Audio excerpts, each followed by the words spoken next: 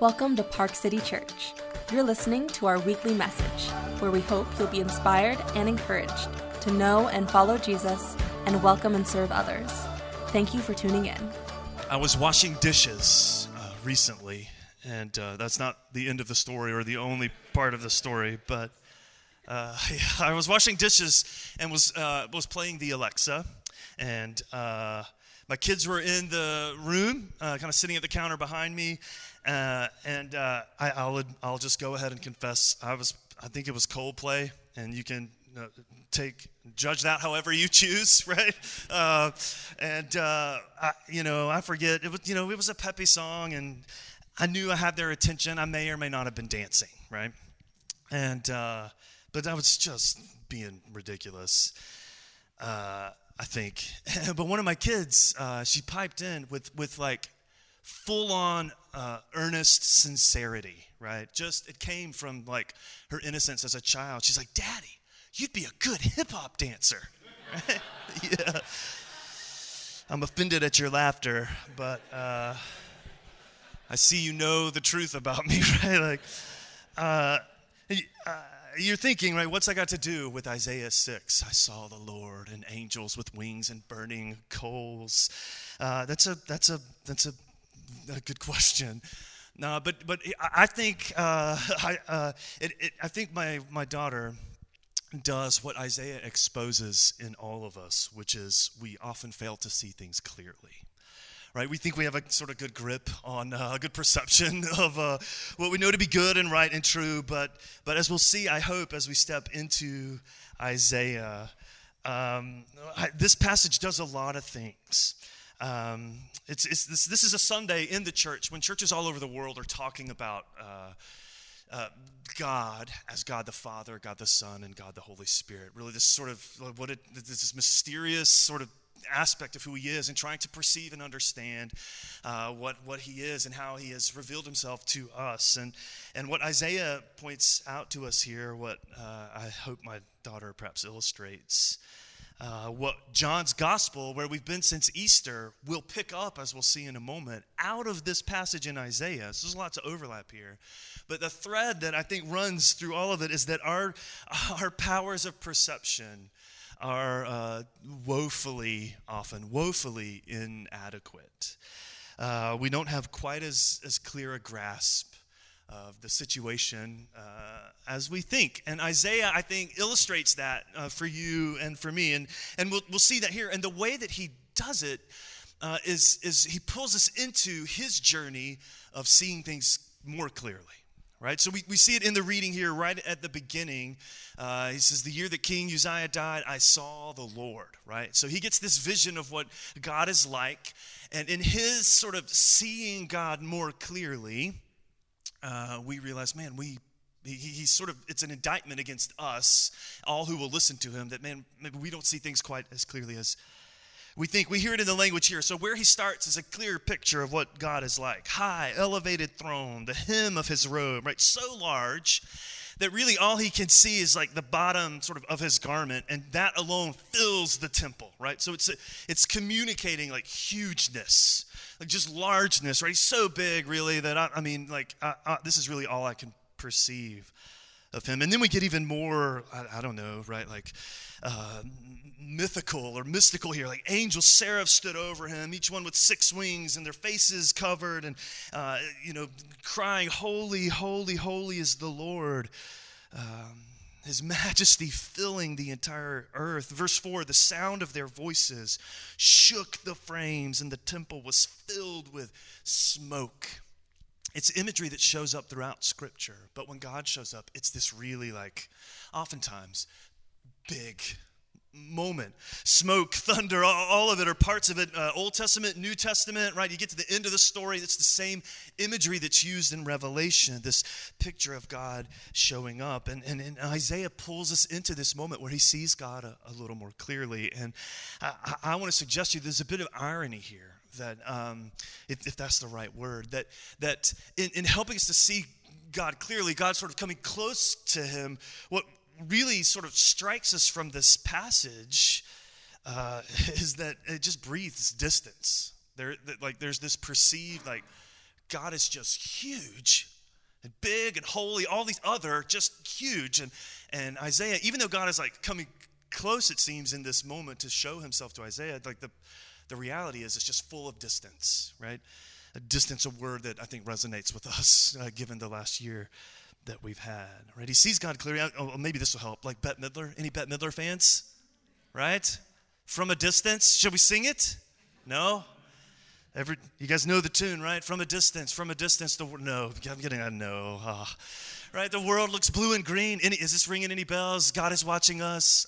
Don't make me sing it, right? God is watching us. No?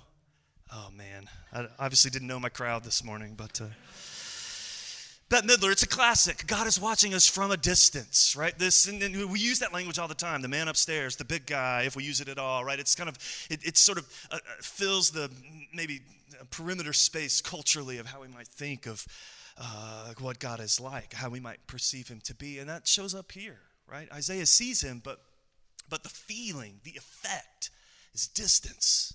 Man, he's just so big. Right, but it's not just that Isaiah sees God more clearly, right? We see that here. That as abstract as it might sound to us, angels and smoke and all of that, right? It's been a minute since that's happened at Park City, but right, as abstract as all that might seem, it's not just God that he sees more clearly. We discover as we move through this moment that he sees himself more clearly. He perceives his own sort of state much more clearly. In verse 5, if you're reading here, he says, right, so he sees God, and then his response to that is, woe to me, I am destroyed. My lips are contaminated by sin. I live among people whose lips are contaminated by sin. Isaiah in this moment kind of representative of God's people. My eyes, he says, have seen the King. And the result of seeing the King more clearly is that he sees himself more clearly as well, right? This clear picture of what God is like and how big he is. If we could use the imagery here, the brightness of God almost in this moment seems to like shed light on his own sort of state, the condition of his own heart and life in this moment. And the result is the same, I think. The effect is the same, distance. So here is a moment where God comes close, and Isaiah sees him, like God shows himself in all his greatness. Isaiah sees himself more clearly in his brokenness, and the effect, the result is the same. It's distance. I mentioned that I did a wedding yesterday. Josh and Amanda, some of you guys may know, was a part of our community before we moved away. It was just great to celebrate with them. But as weddings do, it prompted, a bit of reflection on the relationships in my own life, my own marriage. And Jess was with me, and we were riding home again, just kind of talking about, we're going to celebrate 20 years this summer, which I know it's hard to believe because you're only like 28, man. Dude, or you're like 8 years old. But so we were just kind of talking about it, it's one of the reasons I think those moments are valuable. Married or not, wherever you are in sort of life, I think it pulls you into just maybe kind of thinking about life, larger things and moments and stories. And so we were chatting on the ride home, and Jess was like, it's always fun being here, just celebrating with people. It's just fun. They're celebrating. It's a joyous moment. We're having a great time, right? It's just fun celebrating. And then she said, but, man, this part is fun, but, man, tomorrow, then you got to live it. And to which I replied, I think you mean then you get to live it, right? Like, right? And she's like, yeah, okay. Right, take that however you want. And once the sting of it sort of settled, I think Isaiah helps me hear the truth of what she says there, right? That there's a bit of both for sure. We certainly get to live it. But the reason sometimes you have to live it is because we're sinners. We're sinners, right? And Isaiah pulls me into that uncomfortable, not really readily apprehended truth about myself, that I am a sinner. My heart is inevitably curved inward. And nothing will expose that curve and that bend more than having to live with someone else, right? That my heart is curved inward, and a result of that is distance. Isaiah shows it to us in our faith, right? That the result of that inward curve is a distance in what we feel in relation to God, but we feel its effects in our relationships with others as well. Distance, right? Isaiah says in this moment, I have seen the Lord, right? I've seen what he's like, and I've seen myself. I know what I'm like. I know what I'm like that you might not see because we keep some distance, right? But I know what I'm really like. And the result is the same. We see here distance all the way around, which makes what follows in this vision to me all the more remarkable. All right, so given these truths, this is the revelation. I think the real miracle, it's not the smoke and thunder here, although that's a part of it. It's not even, a lot of times where we go with this story is way at the end. We didn't even read it. I left it off on purpose. But typically, Isaiah comes out of this moment, and God's like, who will go? He's like, I will go. Here am I, send me. And we like to focus on that part. But the miracle of this passage, I think, is in what follows in verses 6 and 7. That God is seen for who he is. Isaiah is exposed for who he is. And whatever we think might follow from that, what actually follows from that is verse 6. Then one of the angels flew toward me, not away. And in his hand was a hot coal that he had taken from the altar with tongs. And he touched my mouth with it and said, look, this coal has touched your lips. Your evil is removed. Your sin is forgiven. All right, the miracle of this vision in seeing God for who he is and himself in all of his brokenness, what happens next is God moves towards him. God takes the initiative and moves towards him and works forgiveness, works grace, works life over and through and in Isaiah's sinfulness. God takes the initiative. This, I think, is the good news that this moment, right, the way we would expect the story to go, right, is either, okay, right, we see God for who he is, Isaiah for who he is. Either God's like, all right, see ya, I could do better than you. Or we see God in his holiness just kind of overpowering Isaiah in this moment, and he's just destroyed, right? Like these you can't go together. But what we find instead is God moving toward him and working redemption, right? Working life. And I think sometimes this is harder to accept and believe than the narratives that we tend to sort of hold on to about what God is like. When we perceive our own brokenness or whatever we may think of him and whatever distance we find in that relationship ourselves, sometimes it can be harder to accept what we find as true here in Isaiah than what we typically think. That when God reveals himself in this moment, and to you and to me, when he reveals himself, he doesn't destroy us, he redeems us. Which brings us to Jesus. Brings us to where we've been for a couple of months now here at Park City. We've been walking through John's gospel, bits of it, the moments when Jesus says, this is who I am. I am the bread of life. I am the light of the world, right? I am the shepherd. I'm the gate. I'm the vine. I am resurrection and life. Jesus sort of pulling us into who he is. I want to suggest to you that what happens in Isaiah, I don't have to suggest it to you. John, the writer of the gospel we've been looking at, actually himself explicitly takes this moment in Isaiah and says, this will help you see and understand Jesus. Right? Jesus, the bread, the light, the life, the way, the shepherd. And Jesus in John chapter 12, we're told, is being rejected in spite of all that he's done, all the glory in his life that's been seen. He's just worked a miracle in Lazarus' life. Right? This, in chapter 11, God is moving and working. His bigness, if you will, is on display in and through the life of Jesus, his glory. And John tells us people still are like, wanting to keep their distance. Folks aren't buying it. And so John, in an effort to understand that move, he picks up this vision in Isaiah chapter 6. He goes to one other place in Isaiah, but you find it in John chapter 12, verse 37. This is what it says. Even after Jesus had performed so many miracles in their presence, they still would not believe him. But this was to fulfill the word of Isaiah the prophet. And he draws from a bit later in Isaiah, Lord, who has believed our message, and to whom has the arm of the Lord been revealed? But then he goes on, for this reason, they wouldn't believe, because, as Isaiah says elsewhere, and that elsewhere is in the passage we read to you this morning. The next couple of verses, right? After Isaiah sees God, sees himself for who he is, and experiences God's gracious intervention. Not his rejection, not his condemnation, but his gracious intervention. Then we read what follows. He has blinded their eyes, hardened their hearts, so they can neither see with their eyes or understand with their hearts or turn, and I would heal them. Isaiah said this, John tells us, because he saw Jesus' glory and spoke about it.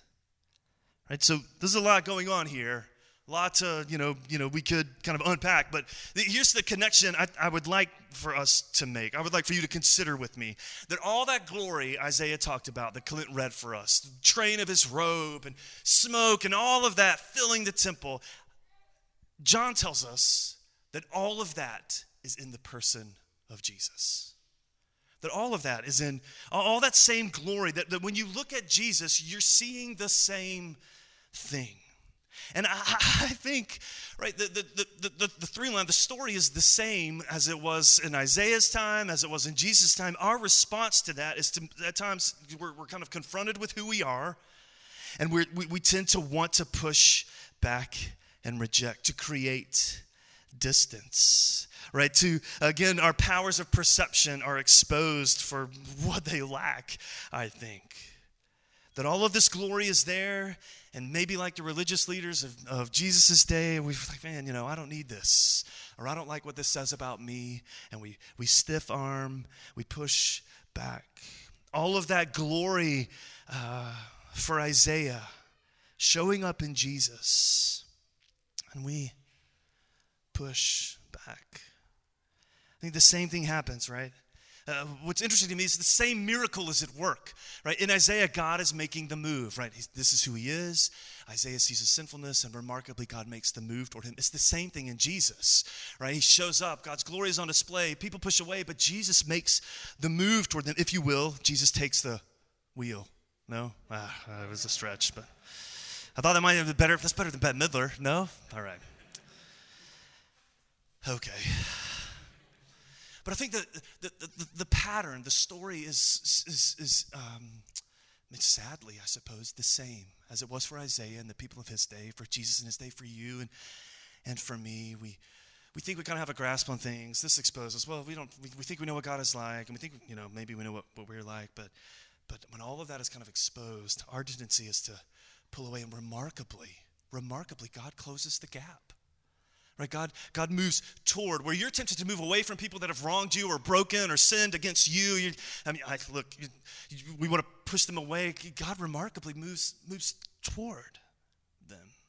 I've mentioned a couple of weeks running now, and I'm almost done with the book series, so I'll spare you. You'll be spared this moment. But I've been in this series of books by an author named Marilynne Robinson, and just writing about kind of a fictional small town, Iowa. Just a cast of characters, kind of right after the Great Depression, and I don't know, maybe she's just spoken to me, and through her story, and I'm in the last book now, and she's following one character in particular that has been in all the others, but I think we're going to get a bit of his sort of backstory, if you will. And he's a character that is sort of disreputable in the moments that we've met him previously. He's disreputable, kind of on the fringes. In fact, he's the kind of guy you might be like, if God were to show up with the coals in your life, you'd be like, I don't need those, but that guy, right? Right? That's kind of the feeling you get from him. And there's a moment in this story, he bumps into someone, I think, I'm unsure, with whom he has a relationship, a woman, and he hasn't seen her in a while, and the author sets it up like it's an odd time of the night, and it's just an odd place, and he kind of sees her and wants to be close to her, to talk to her. And physically it's set up, she's kind of under the light of a street light, and he's sort of in the shadows, right? I got to feel Isaiah 6. All this light, all this darkness, all this shame, all this distance, and the author pulls us into what this character Jack is feeling, and says this, which again has stuck with me: better to keep his distance. Better to keep his distance. He knew he always looked better from a distance. He knew he always looked better from a distance. And I wonder if for many of us, that's the same feeling we bring into faith, into how we think about God and what he's like. When we're honest with ourselves, I look a little better from a distance. Maybe God looks a little better from a distance. I'm resisting the urge to break into Bette Midler here, but, right? What Jesus does, as God did in this vision, is when he shows up, right, he resists that pull away from you and me, and he steps close. He closes that distance between, right? And even with sinners, right? Precisely with sinners, with people who are exposed for all of their weakness and shortcoming and sinfulness and brokenness. We think we look better from a distance, and God does as well, and yet Jesus shows up and pulls us in, offers himself as bread to our hungry hearts, light to our wandering, broken souls, right? Shepherd life. He steps in and steps toward rather than away. That context, I think, is interesting here. We referenced it at the beginning, that little almost throwaway line, in the year the King Uzziah died, right? He's like, that's great. Get on to the smoke and mirrors, right? Let's move on. What is this detail? Lots of pages have been written about the precise sort of intention of this detail, but I do think it's interesting, I think worth noting, right, that this is a moment, that God shows himself to Isaiah in this way at a particular moment. Uzziah had been a great king for Judah. Right, had no king like him since Solomon, right? David, Solomon, grandness, all of this, and just a cycle of bad news and stories and brokenness. And Uzziah shows up and comes along, and things had been great. The kingdom had advanced, it had grown. It was a time of prosperity, and yet, right, we're reminded here that he died at the end of his life. A bit of backstory: things had gone south, even for him. Had made some mistakes, some debate about, was it arrogance, was it pride? I don't know, but he had made some mistakes, and he finished his reign as king sort of in the back rooms with leprosy and under judgment, and even Uzziah, right? Things had been going so well, and they went south in the end, and you can feel the people of Isaiah would be writing to, man, well, maybe the next guy. Maybe the next guy. Or things have been going so well and now he's dead. Right, what are we going to do? And Assyria's on the horizon getting ready to make life miserable for us. Right, kind of this moment, they're like, and I was reminded of another song that I won't sing for you, but it's come up a couple of times, I think, running or somewhere. Bleachers, I think, is the artist, and the lyric, I don't even know what they're singing about, but it is just sort of reverberated with me for some days here now. All my heroes get tired. All my heroes get tired. You can feel it in this moment in Isaiah. In the year that King Uzziah died, all my heroes get tired, even when that hero is myself. Right? Even when the hero of that story is me. Right? We get tired. We fall short. There is distance. We don't tend to see ourselves accurately, whether that's our sinfulness or how we think God may respond or react to it. We want to keep our distance. And we say things like, man, I ain't no sinner, right? I don't need God's love. I ain't no sinner, right? What's the big deal? I'm a pretty good guy. Or we say, man, I'm too much of a sinner. How could he possibly love me? Why would he possibly move toward me? And Isaiah shows us in giving us this really big picture of who God is like and what Isaiah is like, and hinting at Jesus, who remarkably, I think the surprise of it is that somehow that what we would expect God's glory to look like when it shows up in the flesh would not be what Jesus does, moving toward sinners. And yet, when we see it, we find someone who takes the coals upon himself, makes our woe his own, right? Remarkably, instead of piling it on you and me, makes our woe his own and moves toward us and not away. Whether it is, again, smoke and fire like Isaiah chapter 6, or the one who would lay down his life for a friend and take away the sins of the world, regardless, the movement is the same. God is the one taking the initiative towards you, regardless, taking the initiative towards you. And our response is the same. It's the same as Isaiah's, the same as anyone who would respond to Jesus. It's simply surrender. An admission, an acceptance of this clear picture of what God is like and what we are like. So maybe you're here this morning and you've been keeping your distance, right? And maybe that looks different for each of us. Maybe it's an ebb and flow kind of thing, right? Like, you're at a moment in your life where it feels like an ebb. I think that's the right one. Is that the right one? The ebb would be when the tide like recedes. Yes? Okay.